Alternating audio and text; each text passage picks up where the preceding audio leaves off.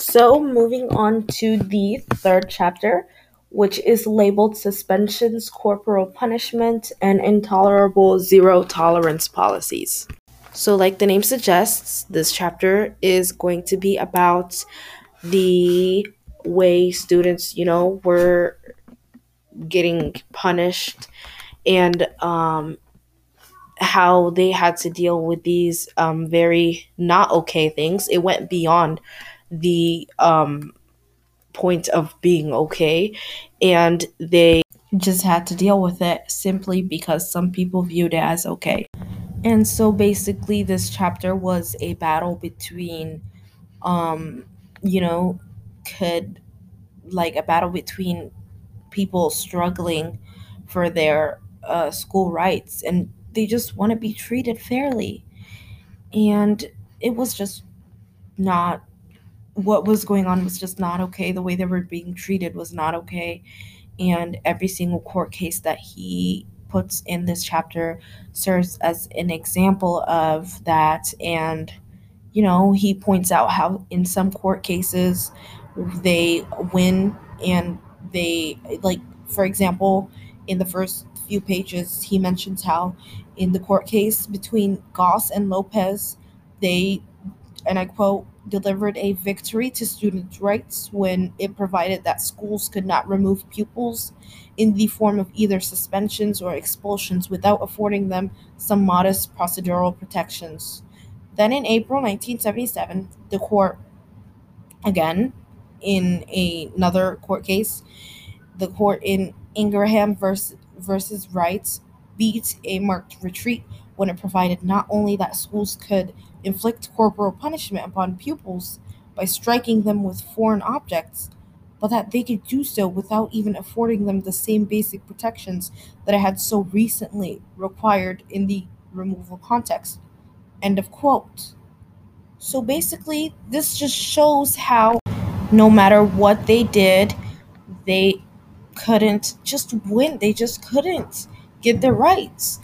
Like, it just doesn't make sense because in this quote that I just mentioned, they had earned their rights. They had earned, like, at least some little form of, not being punished and being treated that way. And yet, in another, and yet, just a few years after that, or just a few months after that, just like right off the bat, that right was taken away from them. And this just shows that just no matter what they did, nothing would ever go right. And so almost immediately after that, expulsion rates went up, very much up. And there were more people being suspended, there were more people being punished in just such cruel ways. And to think that people had to really go through all that, it just makes you think what would be the dropout rates for those people going through school at that time, because you're going to school to learn, and people over here are getting punished by getting hit and stuff, and they're getting suspended, which is very extremely unfair basis. And it's just very unfair for these people to be being for these people to be treated that way. And I honestly had no idea that are that such things ever occurred. I had zero idea that this was going on back then. I literally knew nothing about this. And so when I was reading this chapter, I was very intrigued and, like, very surprised to see that, this was actually happening, because if you look at it today, like, not even a single person would even think about, hitting you at school. They're not allowed to do that because it's illegal. They're not allowed to do that. And it makes you think how much, and it shows like how much we've grown from that moment in in time. And it just shows how those people were sacrificed for the sake of us, for the sake of our evolution from that moment. And it's really sad to see that people had to actually go through that, because it's not something that could even be considered being done today. And I know that like most of this chapter was talking about how people were being suspended very unfairly. I know some of that is still going on today, but if you look at it, there's like a lot of schools that don't really, suspend you for like no reason, even though there is sometimes, and we still have a long way to go. But I'm saying like we've gotten better from that point of time, because like we don't have some of the policies that were going on. We don't have some of those anymore today, but there's still a little bit of that mindset left over, and it's not something that's going to be immediately changed right away. But I'm very glad like that was this whole chapter was like even considered to be put into this book, because it really does show how exactly some students suffer with being treated unfairly. And I loved seeing that it was included in a book about law, and how exactly they were being treated, which was very much against the law.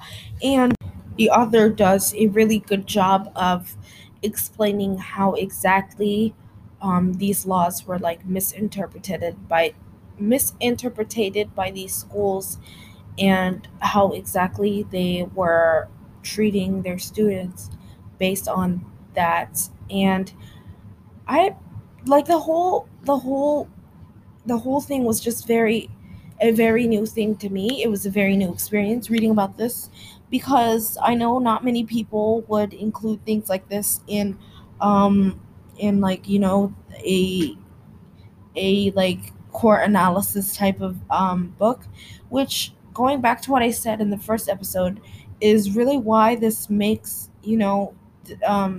the author's story unique compared to others, because he really proves, and he includes, that's the word I was looking for, he includes a lot of stories where people were treated unfairly, where people were going through things, and in, he has like a huge set of examples that he used, which is just really effective in helping the readers see, like outside of the box, see outside of and he didn't really sugarcoat any of his words. He just put it out there, everything, and it just really helped the readers see things as they are, under the pretext that America was perfect, schools were perfect, because that's what I was taught growing up. I was taught that, America was perfect. And I had absolutely no idea that this was even happening here in America, that, these things were going on here. And this book really opened my eyes to that. And I'd say I was really ignorant to the fact that, so many people suffered in order for us to, be standing at the point where we are now, because for them to go through those experiences, we had to learn. Someone had to go through it in order for history to learn. That's just how history works, Someone goes through something and then we just learn from it. And I think that was like one of the significant parts of like this chapter, because it really taught. So I don't really have enough time to go through more examples, which is why I'm going to keep it short. Overall, in conclusion, the whole chapter was just basically him talking about how people, how like he basically displayed a court case, and if we won anything, if we got any of benefits, and then there were either drawbacks or setbacks from another court case as well.